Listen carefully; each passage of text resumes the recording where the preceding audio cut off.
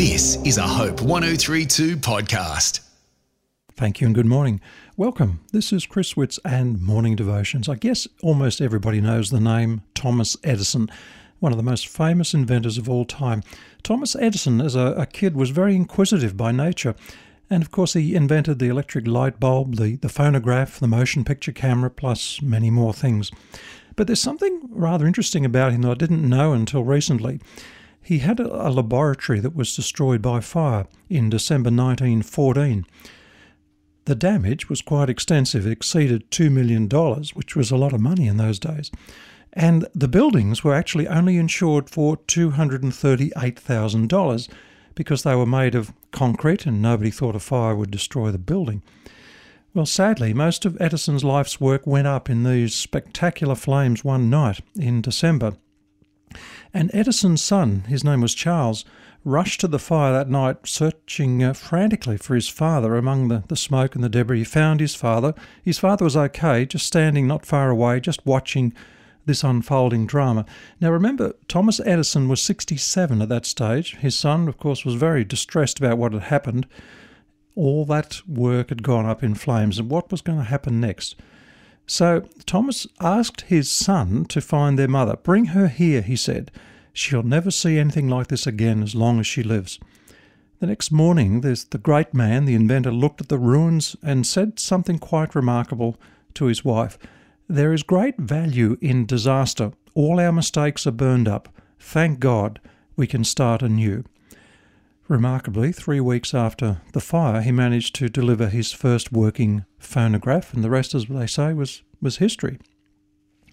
Now, I think that story, the true story, is quite remarkable. Now, there's no evidence that I can see that Thomas Edison was a particularly religious man, but in that moment, on that December night, a moment of tragedy and disappointment, it seemed as if he had a real profound moment of insight.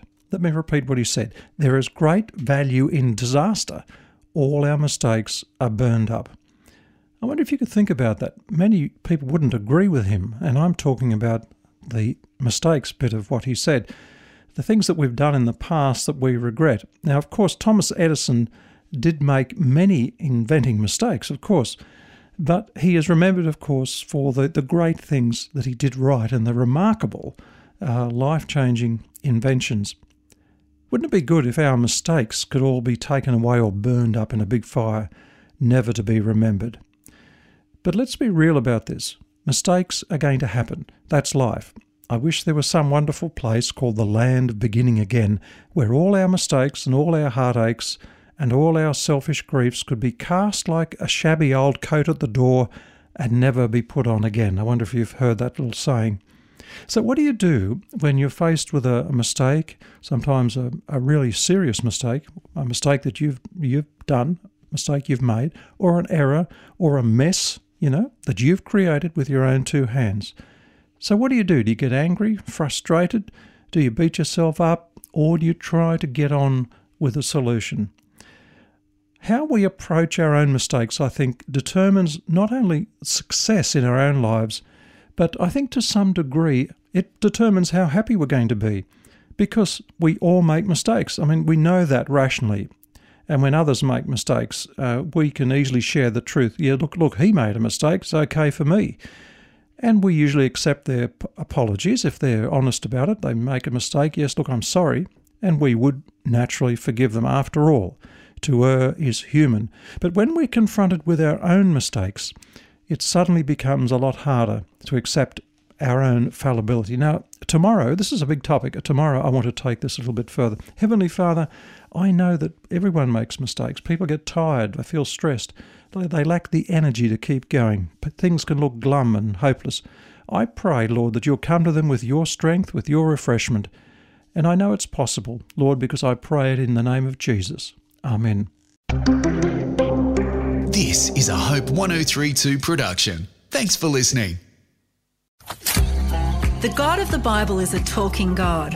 All throughout Scripture, God is seen talking to people, first to the prophets, then most fully in Jesus, and today through his Holy Spirit. When we choose to follow Jesus, the Spirit speaks to remind us of all that Jesus established and then apply it to our lives. So how does the Spirit speak? How do we know it's God? and what happens afterwards. I'm Tanya Harris of God Conversations. Join me as I explore what the Spirit is saying to us today. Everyday God Conversations will encourage you each week to learn from the God Conversations of Scripture, the ultimate God conversation in Jesus, and how to hear the Holy Spirit for yourself. Subscribe to God Conversations at hopepodcast.com.au or wherever you get your podcasts. And remember, it was never meant to be a one-way conversation.